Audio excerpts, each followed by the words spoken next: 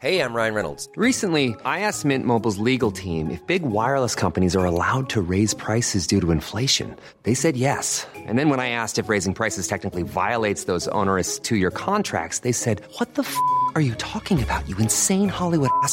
So to recap, we're cutting the price of Mint Unlimited from $30 a month to just $15 a month. Give it a try at mintmobile.com/switch. $45 up front for 3 months plus taxes and fees. Promo rate for new customers for limited time. Unlimited more than 40 gigabytes per month. Slows full terms at mintmobile.com. We may not be able to get in on the sporting action like we used to, but we can get in on some exclusive offers from Renault. To celebrate their third year as official car partner of the GAA, Renault is offering a range of special offers exclusive to all GAA club members. So now you can take home the win right to your door. Check out Renault.ie/GAA to find out more. With Renault, official car partner of the GAA, taking the passion of a nation to a whole new gear. A grain of rice, a grain of rice is going to tip the scale. Just remember that, lad. There's a small bit of a needle there. Come on, Mayo, you've got to get Andy Moran into the game. Listen between them, and now they're really roaring. And I can tell you, there won't be a cow milk from County Clare for at least a week. Hello everyone, you're very welcome to the Renault Irish Examiner Gaelic Football Show. My name is Paul Rouse and I'm joined by the former Armagh footballer Oisin McConville and by the former Kerry footballer and manager Eamon Fitzmaurice. We will be talking about all four provincial finals today, the two that have passed this weekend and the two that are on their way next weekend. Eamon, you were in Killarney. Why were Cork demolished by Kerry? Look, I think Kerry had a huge motivational factor on top of the motivational factor that's always there, Paul. Anyway, you know, after last year's disappointment in Páirc Uí Chaoimh, but just looking at the game, I think there was two kind of huge things for Cork. First of all, their own kick-out, their own long kick-out in particular was completely dismantled. And the second thing was when they were on top and when they were playing quite well in the first quarter and even in the second quarter coming up towards half-time, they didn't make it count. Their decision-making in the final third, I thought, was poor at times. And when you're playing the top-tier teams, you really have to capitalise when you're on top, and they didn't do that. But, you know, I think once the kind of wheels came off, then there was no leaders. They didn't seem to be able to kind of stop Kerry on the roll. And in fairness to Kerry were very impressive as well. Kerry made two changes before the game. Jack Barry started and Paul Murphy started. What difference did that make and why was it done? I don't know why it was done. I suppose, look, with Paul Murphy, he's been, since 2014, he's been starting every game. So it has been probably a talking point in Kerry, the fact that he wasn't starting the last couple of games, and that, he's the captain of the team as well this year. So it wasn't a huge surprise to see Paul coming in and starting, and, coming in for Gavin Crowley in the half-back line. The Jack Barry one was a bit more interesting. I'm not sure what the thinking was, but I think the way that Cork went at their long kick out, it absolutely worked perfectly for Kerry because they had David Moore and obviously in the field. Jack Barry was midfield with him. Diarmuid O'Connor was playing as a wing forward, as a kind of third midfielder. So it suited them perfect the way that Cork were going. Now, obviously, Diarmuid O'Connor got injured early enough and had to go off, so that changed it anyway. I presume training form is coming into it as well, Paul. I presume the lads are playing well in training and forcing their way into the team. And, you know, when you have a panel going as well as that, it's probably important for the panel to see changes and to see form being rewarded. And, you know, that keeps the momentum in the panel going. Then the people see, you know, they're not just saying we're going to reward form here. We can actually see it happening in front of our eyes. When you were managing Kerry, did you ever make a change to almost put a kind of a run of electricity through a team and through a panel? I can't think of anyone off the top of my head now, but certainly in the time that I was a selector with Jack was good at that. and he would have done it now and again where he'd pull someone out of nowhere. I remember in the 2004 All-Ireland quarter-final, we were playing Dublin. And, we had won the league that year. We'd won the Munster Championship. We were going well. The team was quite settled. And the next thing he started, Paddy Kelly midfield instead of William Kirby out of nowhere. And William Kirby was miffed.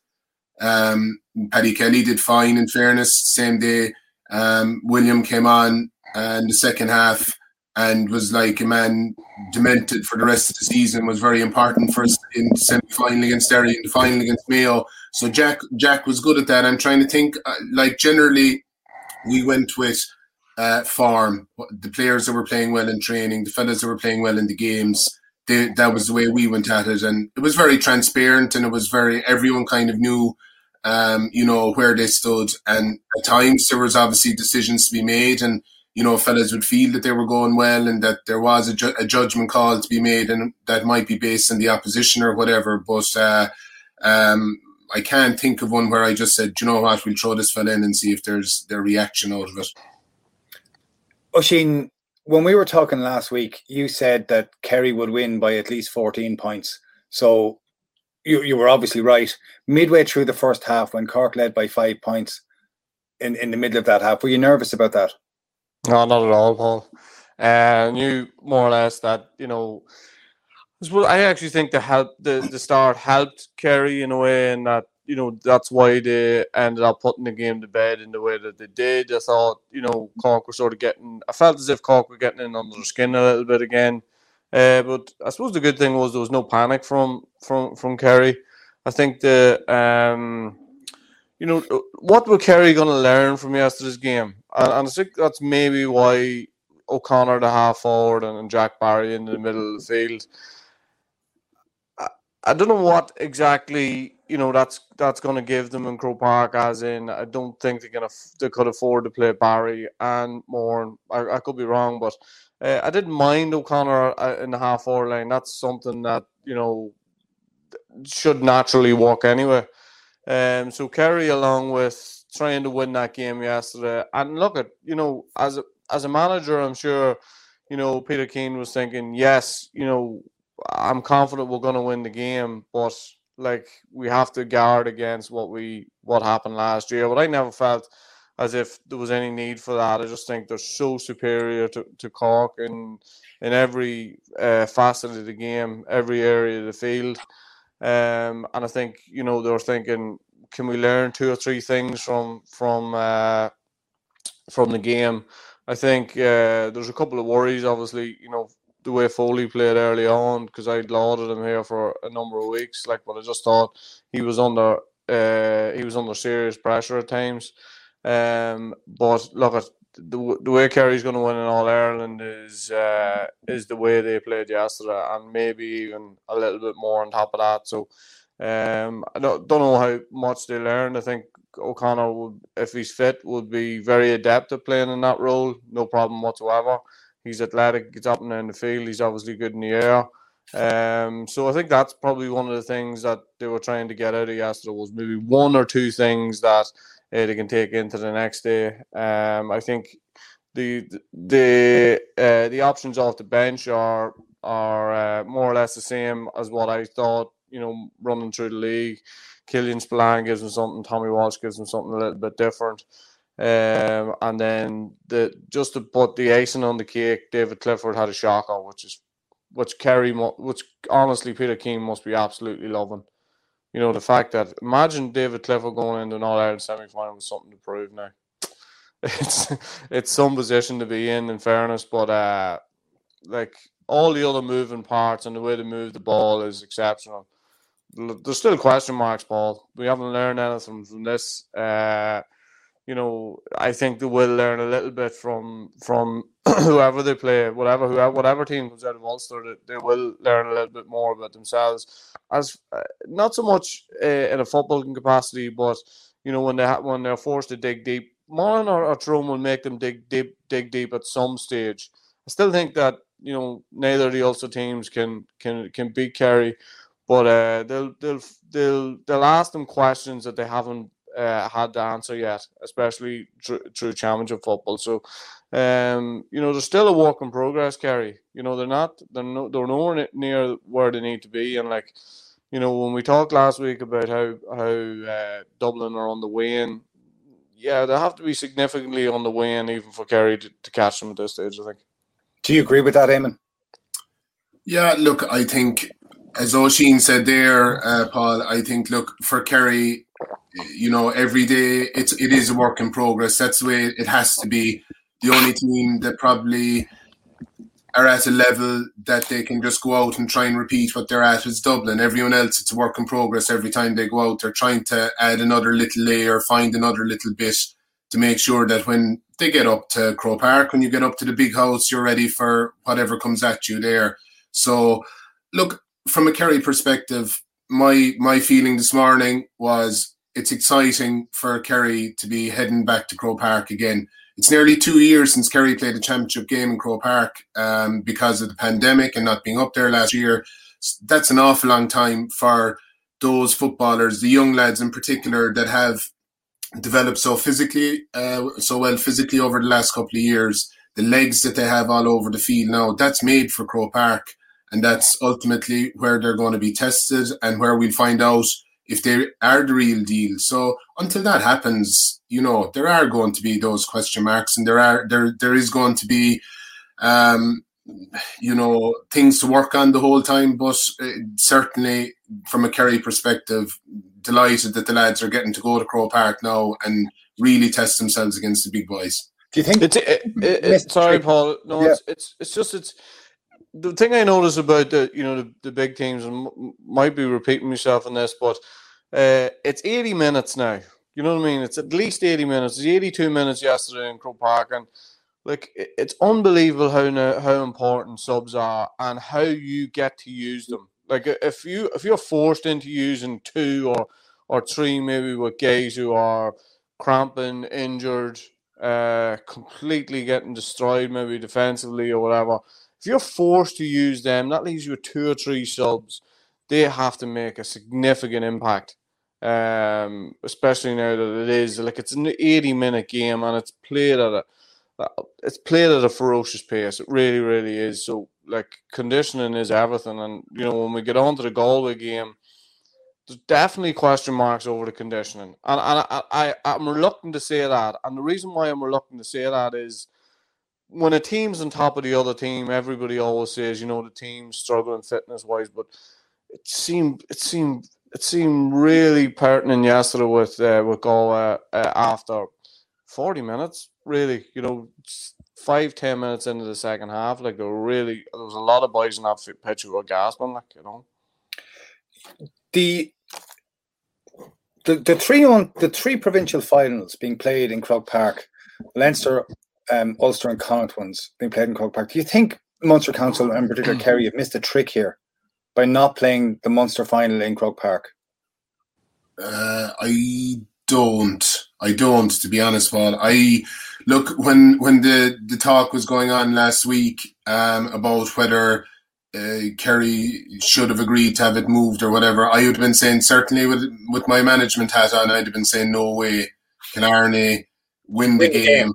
Win the game, yeah, and get up to Croke Park then. And the whole Croke Park thing, look, Kerry are familiar with Croke Park. They know us, they understand it. Let's say for Offaly and Derry playing there in the Division 3 League final, fantastic for those teams to play there and to get exposure to it. But Kerry know Croke Park, they know the pitch, they understand this, and it was more important to win the game. And look, there was 2,500 people in Fitzgerald Stadium yesterday.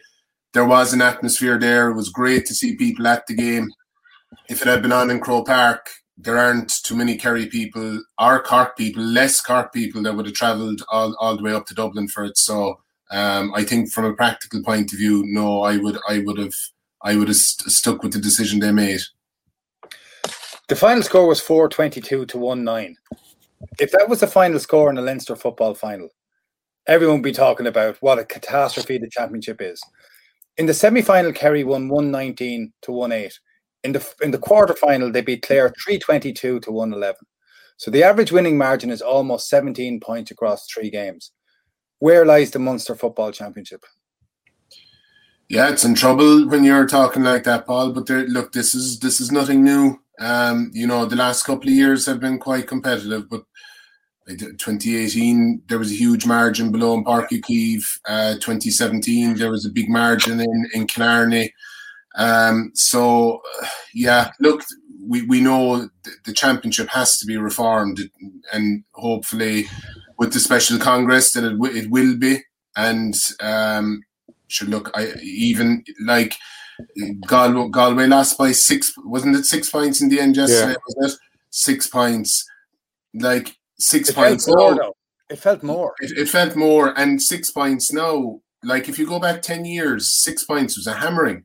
If you lost by 6 points, you were saying you were really scratching your head. Whereas now 6 points is almost like an acceptable margin in a big game.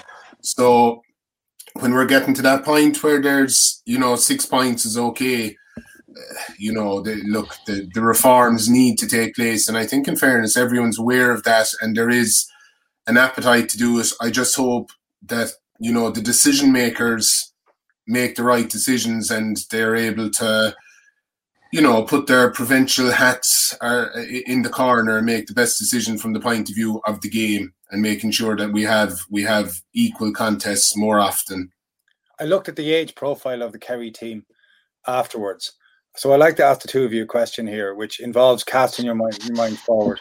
When do you think it is likely that Kerry will again be beaten in the Munster Football Championship? I was thinking yesterday, not being especially brilliant at maths at school, but I'm thinking that yesterday was, am I right in saying yesterday was 83 Munster Championships for Kerry? We can't see any problem getting to 100. And my question still stands, Oisín. I mean, you didn't a very nice little speech, but when do you think Kerry will again lose a Munster Championship match? I'm sure they'll lose one in my lifetime, but if they lose one, that's probably about it. Really? Well, Eamon. I'd love to be that sure. Look, I think if you look at Cork's underage is going quite well. Their under-20s have done well the last couple of seasons. The only thing is not enough of them seem to be transferring into the senior team for whatever reason. Those lads are used to they're used to winning, and even Conor Corbett after the under-20 game, he was speaking and he spoke how at minor level it was Kerry that got the last minute point in 2018. I remember the game above in Páirc Uí Chaoimh, very tight game, and Kerry just barely pulled through at the end. Cork got it at under 20 level. So the point being that there's very little between the sides at that age group. In terms of the senior stuff, I don't know. If the Munster Championship is played early in the season, as is one of the proposals, I think is a better proposal. They could lose a game with an experimental team or undercooked, looking at the big picture later on with a league-style championship. But at the moment, look, they're in the driving seat for sure. How long, Paul? I don't know. I hope I go with Oisín's one if that worked out. Paul, what about, like, you have to think, when you think about Cork underage, and you think of the size of the county they're in, and you think about the fact that they will mobilise the troops, and I think that has already. I think it's fair to say that has already started.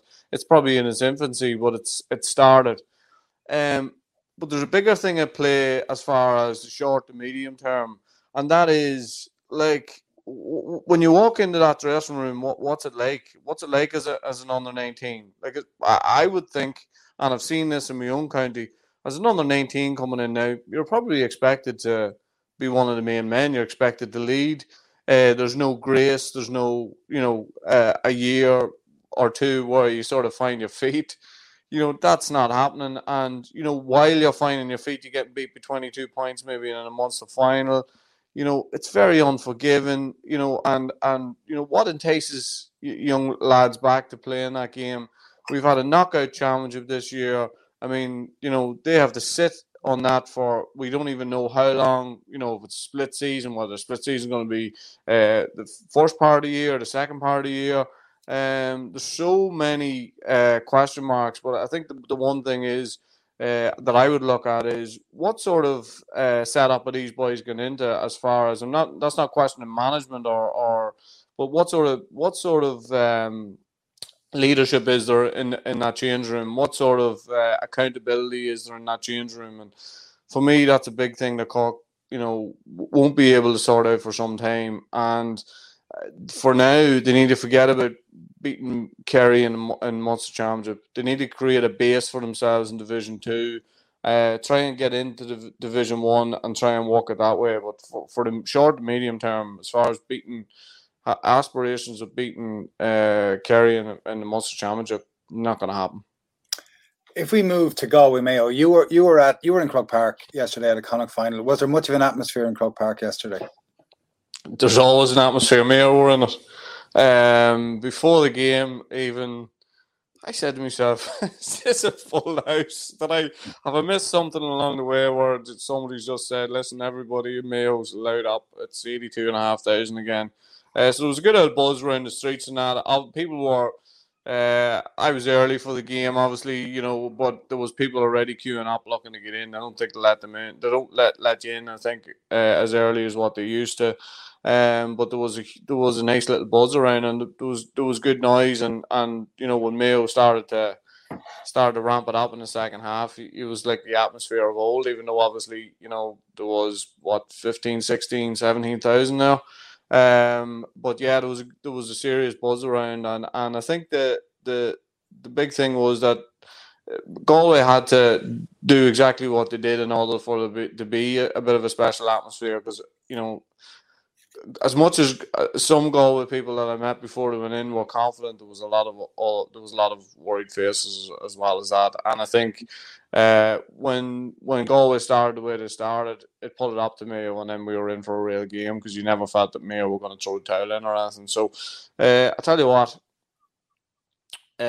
Mayo Dublin will be Mayo Dublin 2017-18. It'll be another special occasion. Hopefully, more fans in there. But Mayo found something yesterday in the second half.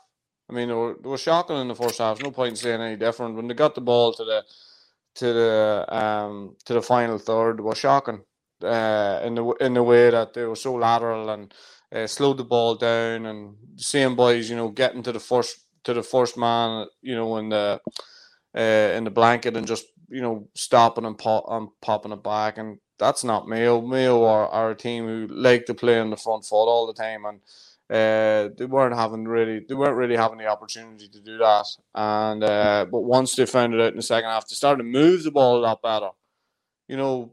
Push Galway from one side of the field to the other, and play with a bit of confidence up front. O'Donoghue is a handful.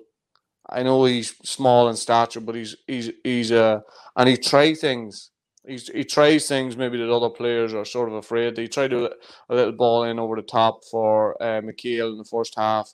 It was exactly the right thing to do. His execution just wasn't there, but he can make them take. I'd actually like to see him at 11, to be honest. I think he could maybe do a little bit more from there. But look at it needs to be more of a moving parts thing up front for Mayo. Not Tommy Conroy stuck at 13 or 15 the whole game. They need to move it around a little bit. And that's what they did in the second half. O'Shea, the full forward for 10 minutes, whatever it is, it gives you something different to think about. And then he moved around again, and he was impressive yesterday. I thought his tackling was immense, and you know what, the Killian O'Connor thing yesterday. Yes, of course.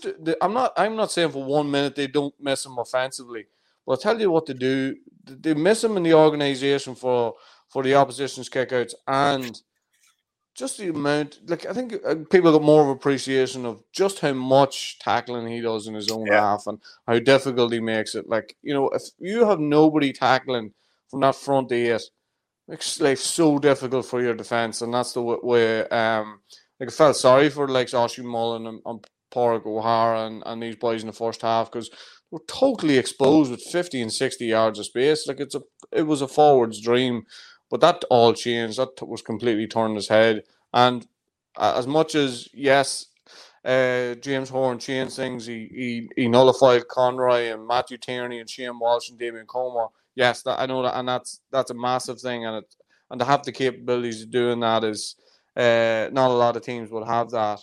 But the energy they played with in the second half was incredible, and the way they finished the game and how strong they finished the game.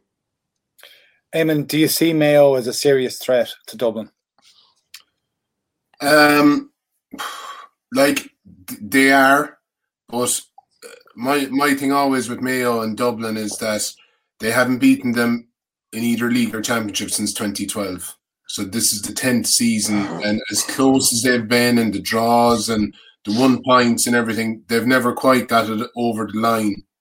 And look, a lot of the younger lads don't have the same level of maybe the bit of psychological damage or fear or whatever of the Dubs. But I think if we see their second half performance for the 80 minutes, and if Dublin don't go up the gears like we expect them to go up the gears, absolutely there can be a serious contest there. But I'll have to wait until I see it. I'll believe it when I see it rather than, having faith that it can happen.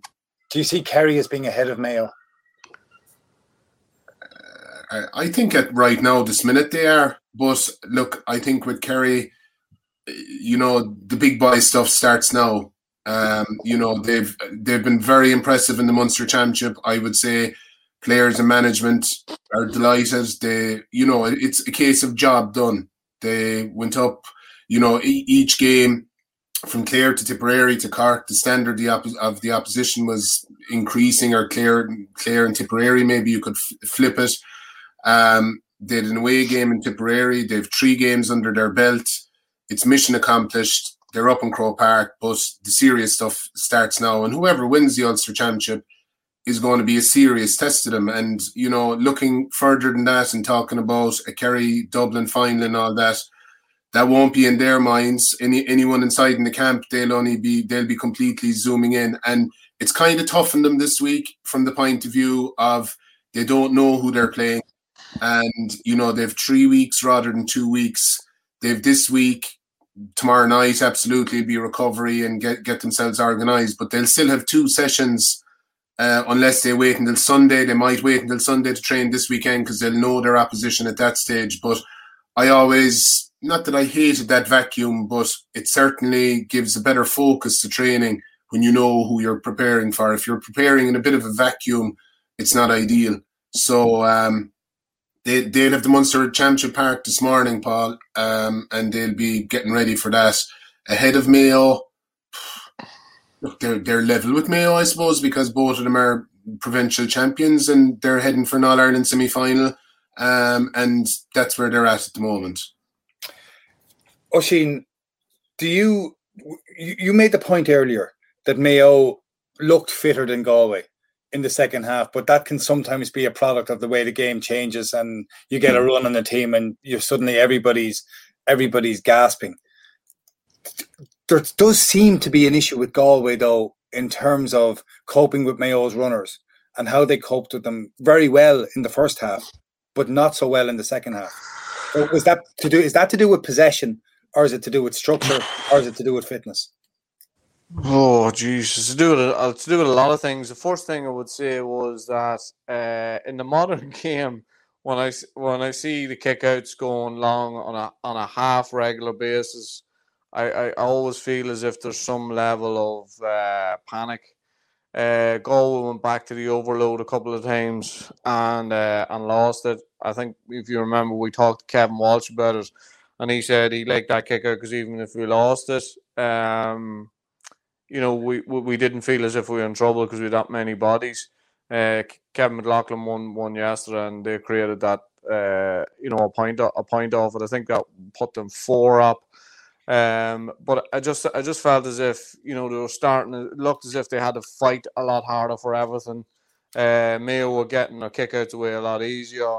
You know, there was a little bit of a chance for a bit of respite. Whereas, you know, from the Galway side of things, I felt as if, to be honest, you know, the half forward line and the middle of the field, I thought they were very slow in getting back in and helping. Whereas in the first half, you know, that was something that they were able to do, seemed to do a lot easier, and that was one of the reasons why I questioned the fitness levels. I mean, there's a possibility you put the two teams together and maybe there's not a hell of a lot of difference between the fitness levels.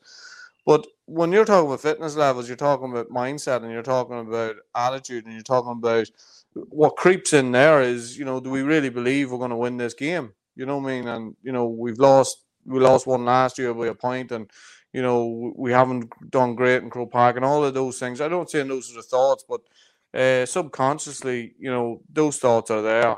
And I think that's why it looked as if there was a real lack of energy about them. But it was an onslaught. It was an onslaught. Like, I mean, you know, the turnovers kill you. And, you know, when you're going up the field and you're trying to get bodies up to help out in Croke Park, in Searing Heath, when that ball is turned over, like, I'll give you the two. The O'Shea had one, O'Hara had one, Oshie Mullen had one. There's one more, I can't remember exactly who that was. But, like, you know, Galway were advancing players forward at that stage, probably had, you know, 11 players maybe up, you know, supporting. All of a sudden, you know, they give the ball away, and you got Owen McLaughlin on, who's fresh, starts running at them, and like that really, really hurt them. And it's demoralising as much as it's demoralisation as much as it's a fitness issue. But put all those things together, and then you're fighting for every kick out. It's difficult, and obviously they had an inexperienced goalkeeper, and I wouldn't put the blame at his door, you know, because the movement just in the second half wasn't anywhere close to where it was in the first half. I think on the Mayo fitness, Paul, look, since James Horan took over that team in 2011, their conditioning has been second to none, and they have athletes. But whatever they're doing in terms of their conditioning has been outstanding. And, you know, their newer players are all ferociously athletic as well. As in the Galway side, they have a good few that are successful under 20 team. And just in terms of training age, they're probably still building up, you know, those reserves and the capacity to be able to go toe-to-toe with the likes of a Mayo.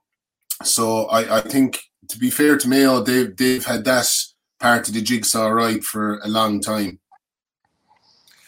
Eamon, if I can ask you as well, Oshie made a really interesting point there about Ryan O'Donoghue trying stuff. Okay, it didn't come off, and it's the same as a turnover, really, if you kick the ball into the goalie's hands.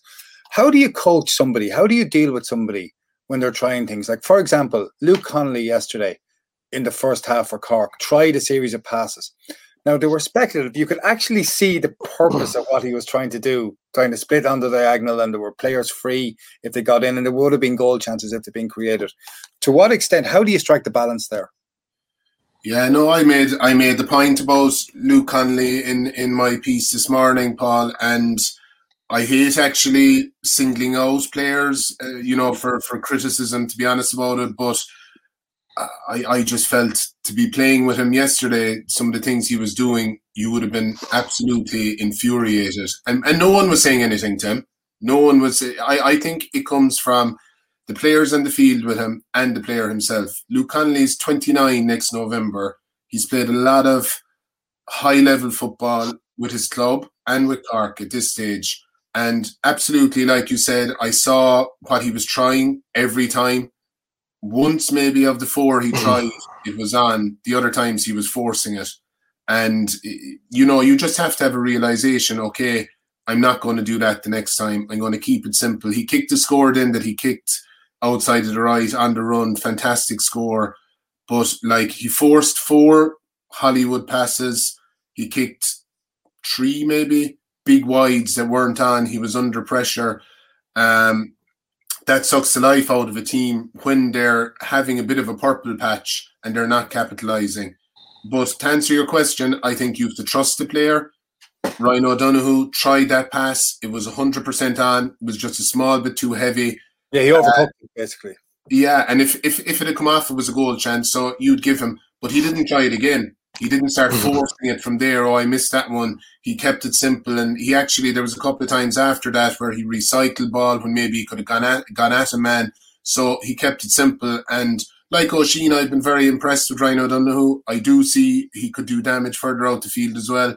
I think as the next teams that are coming, Dublin/Kildare, more than likely Dublin, and whoever, if they were to win that, whoever comes in the final, he doesn't seem to have a left leg.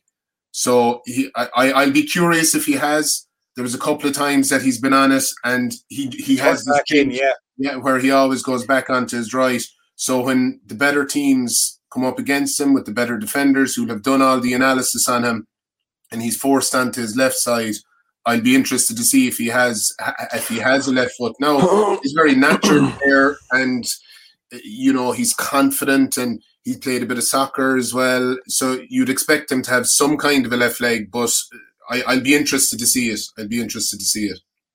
Oisín, if you were playing in the full forward line and there was somebody playing with the ball out the way, and again, it's not picking on Luke Connolly, it's that type of player out there trying passes, what do you do about it?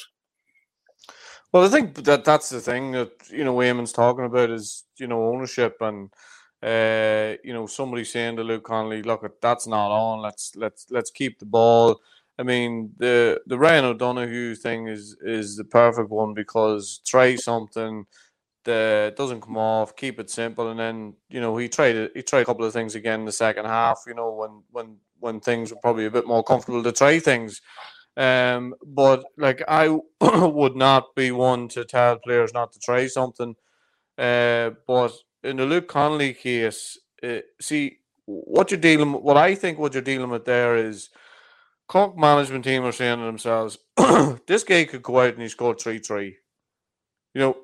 That's not what happens all the time, but he has done that, and he has the capability of doing that. And as a manager, if your back's to the wall, the chances are you're probably going to say, listen, Luke, hopefully we'll throw him in. Like, hopefully he has one of those special days. But literally, let's roll the thing back to last year's Munster final when he never should have kicked that ball. He never should have tried for a score. Now, of course, everybody, it worked out and all those sort of things. That was not on. That was a time where he should have recycled the ball.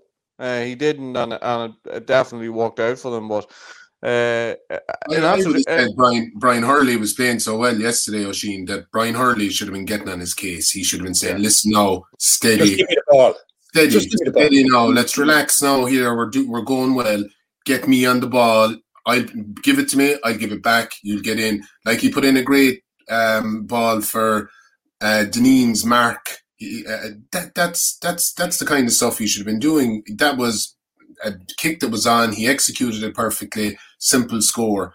But some of the other stuff, and like you said, Oisín, he's mercurial and they could come off. But even some of the passes he tried, if they did come off, I'm not sure was the player going to be able to do anything with it. He was probably going to have to come out and recycle it anyway, Yeah, not massively advantageous. I mean? Like, it wasn't like it was a player in on goal. But I think the other thing about Luke Connolly is that if he doesn't realise that himself, I don't know with you guys, but like, I've dealt with players like that who, like, I could literally say to them every single day. I could send somebody, like, I've done this in the past, where I've sent somebody a text, on maybe 90 consecutive days saying the same thing, and they'll still do the same thing when they go onto the field. And so sometimes, unfortunately, the message that's going out there maybe just isn't received in the way that it should be.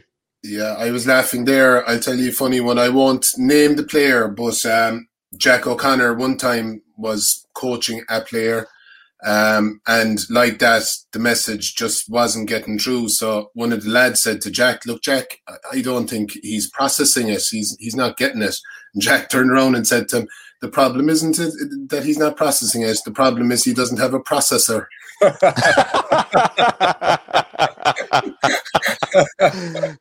Class. There you go, Oisín. Some fellas don't have the processor. No, there's a few boys who don't have the processor.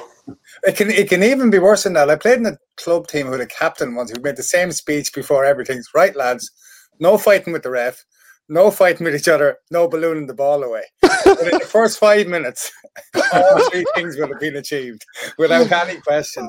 I want to turn to Dublin Kildare, because Dublin Kildare is seen as being something of an inevitability.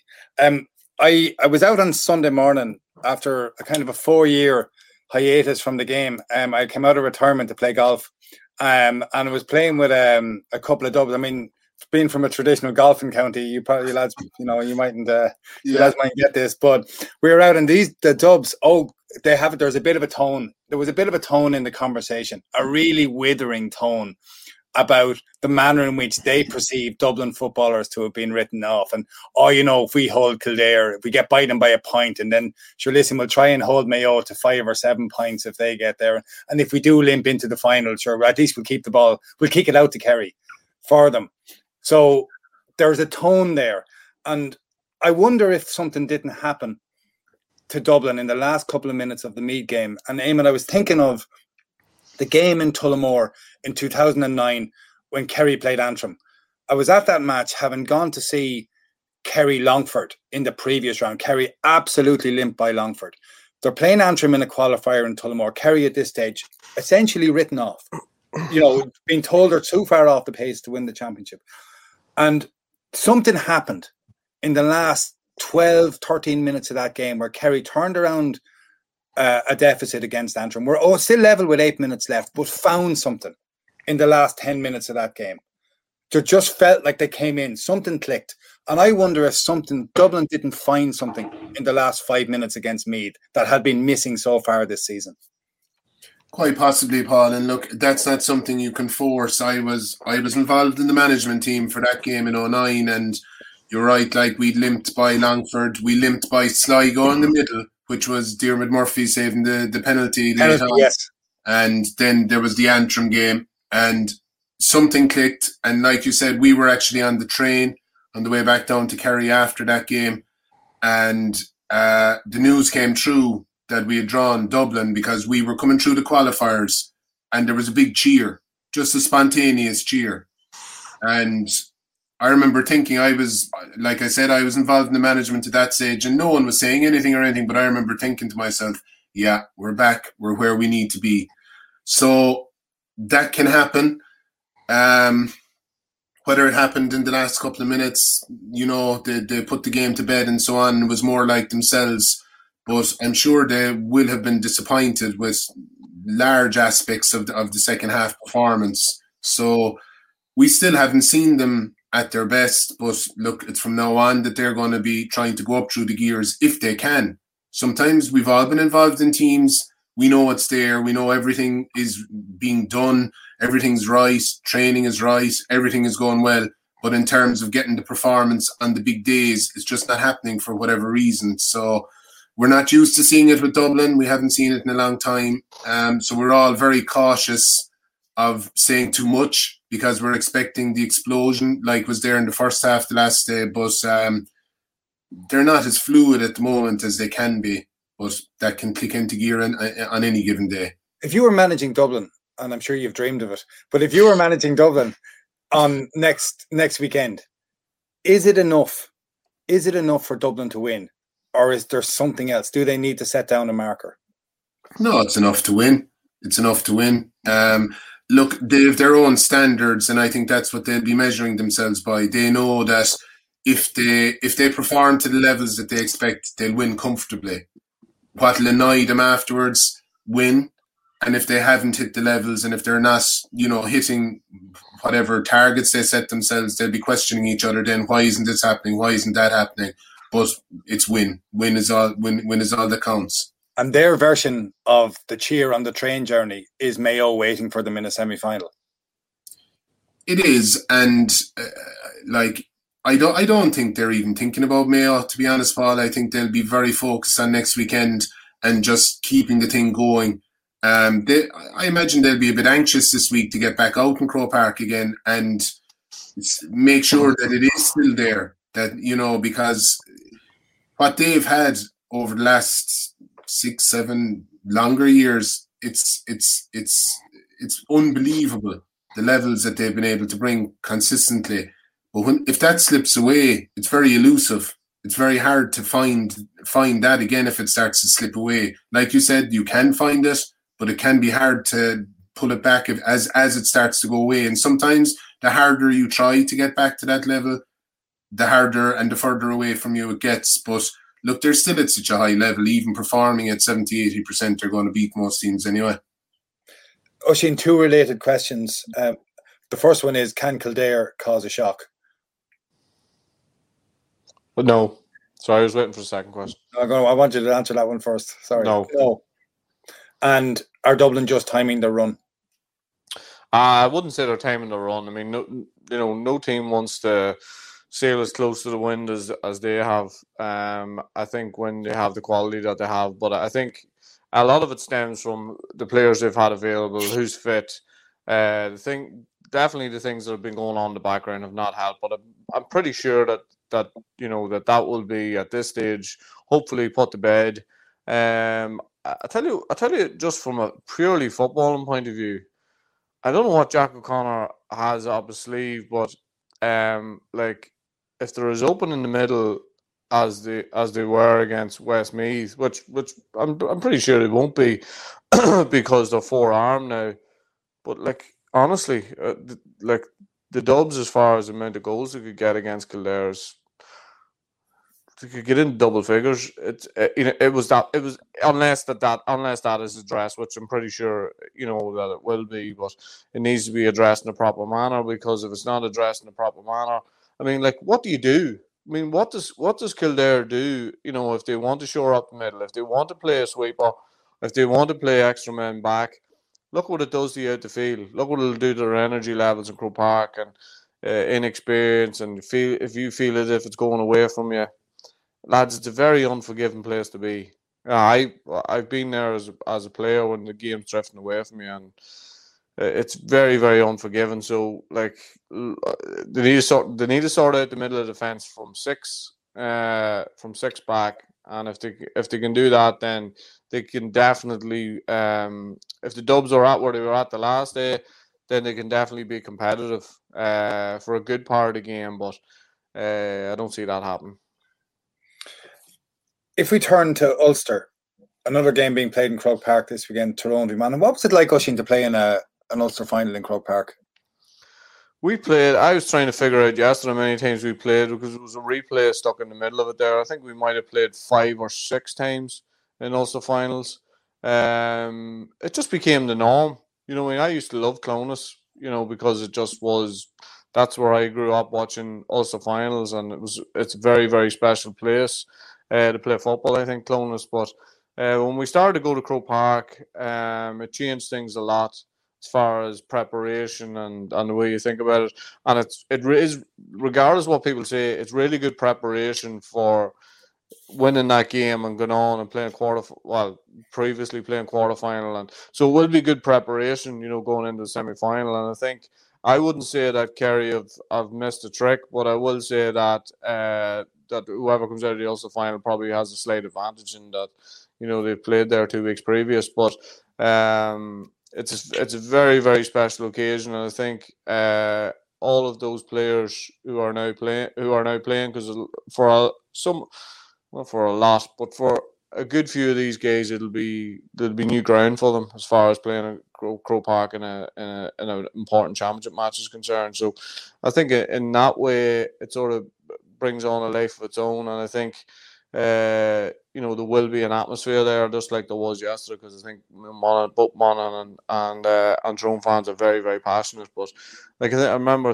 we had 55, maybe 60,000 at one of our Ulster finals, and it's special. And we ended up, I don't think we ever lost there, so in Ulster.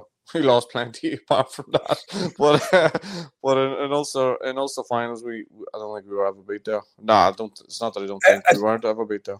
I was just thinking about it. I read there that you came out of retirement over the weekend and played a match. Came out of retirement, yeah. There was a charity match in a place called Port Glenone. You scored? what now? Let's get on. We'll Did you build up to score? that. We'll build up to that, Eamon. So it was in Portland home, which is 2 hours drive from where I am. Now, if I in the car for 2 hours, I can't hardly walk. Yeah, that's what I'm hearing as well. I can't hardly walk when I get out of the car. I had the two boys with me, so they managed to get me out of the car, and it was very competitive. It was Antrim Masters. We played Antrim Masters, and they had two teams. I arrived in the ground at 10-5. The game was at 5:30, and they were doing a warm up at the bottom of the field. And I thought, we've got the edge on them. It's too 40 plus year olds doing a warm up for 40 minutes. So the full forward line was me, Brawley, and Canavan. So, as I said, the Brawley halfway through, you wouldn't pass a hand grenade. But in answer to your question, I got a point in the first half and a goal in the second half. I was more a playmaker, to be honest, like always. And honestly, I can't walk since. I presume the three of you stood around in kind of half time and talked through the kind of the quality of the ball that was coming in.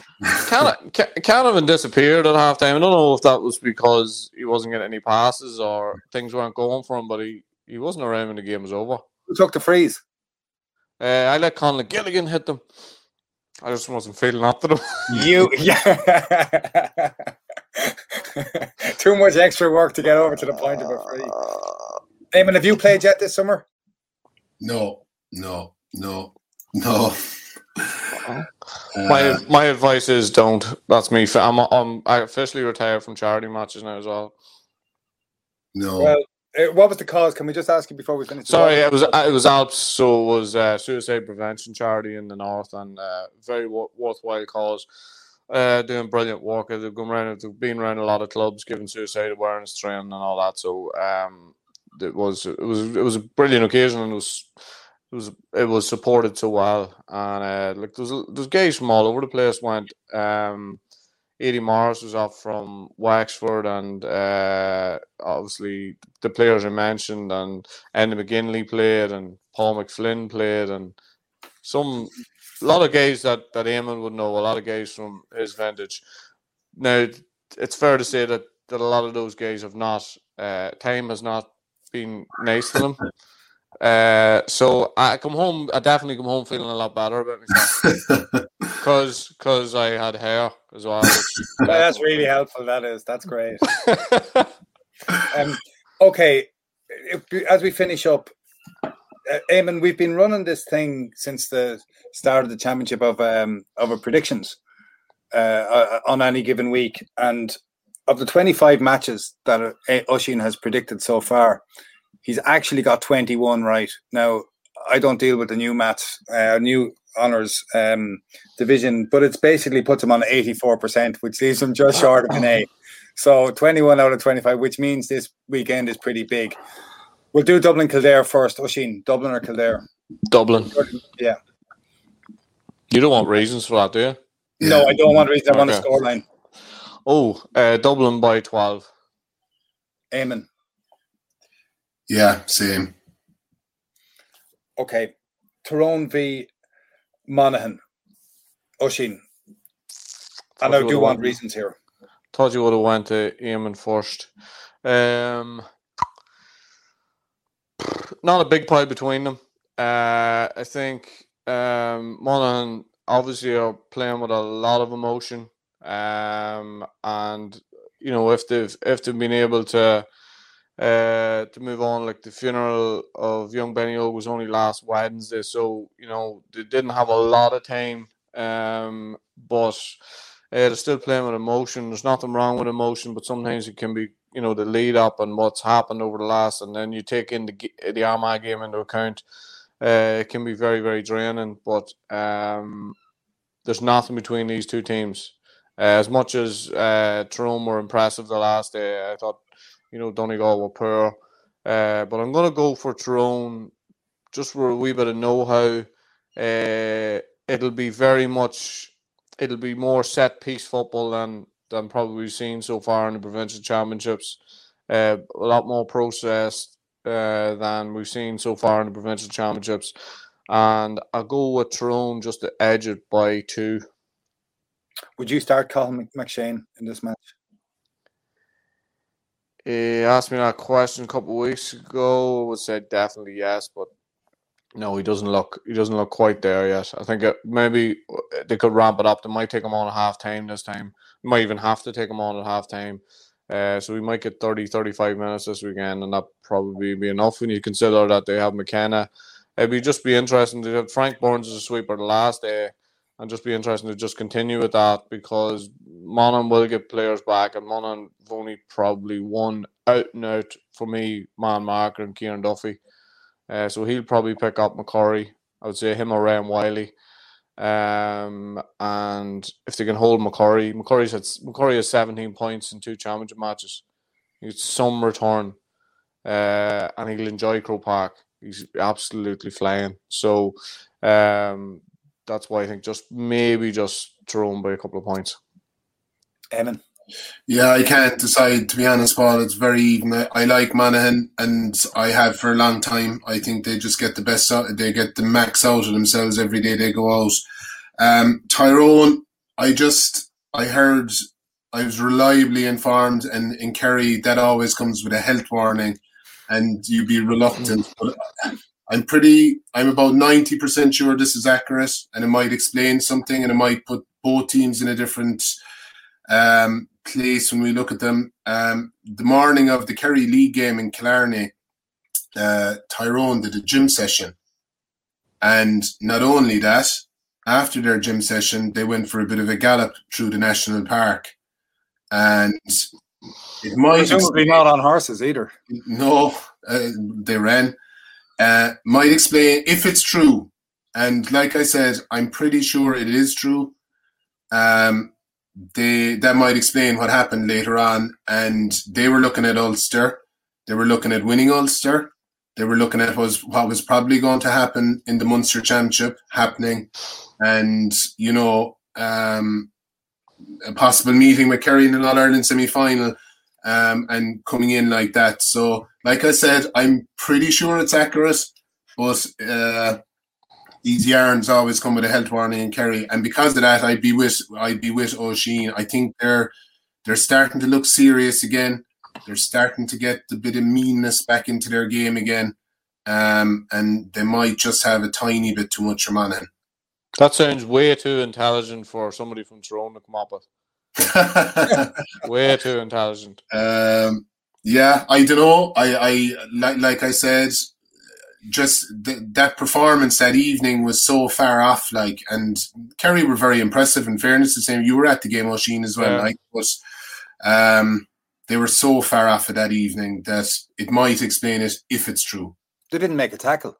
No, they probably couldn't. They were burned out after all the work they'd done that day. After the gym. Thank you very much, everyone. Thank you to Larry Ryan for running this podcast, to Raf Rocca, to Tony Lean, to Reno, and to everyone at Examiner Sport for making it happen. Huge thanks to Oisin, and especially to Eamon for joining us today. We'll be back soon. Thanks, Paul. With Renault, passion for what drives you.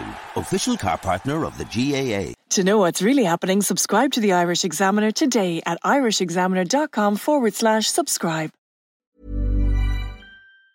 Mom deserves the best, and there's no better place to shop for Mother's Day than Whole Foods Market. They're your destination for unbeatable savings, from premium gifts to show-stopping flowers and irresistible desserts. Start by saving 33% with Prime on all body care and candles. Then get a 15-stem bunch of tulips for just $9.99 each with Prime. Round out Mom's menu with festive rosé, irresistible berry chantilly cake, and more special treats. Come celebrate Mother's Day at Whole Foods Market.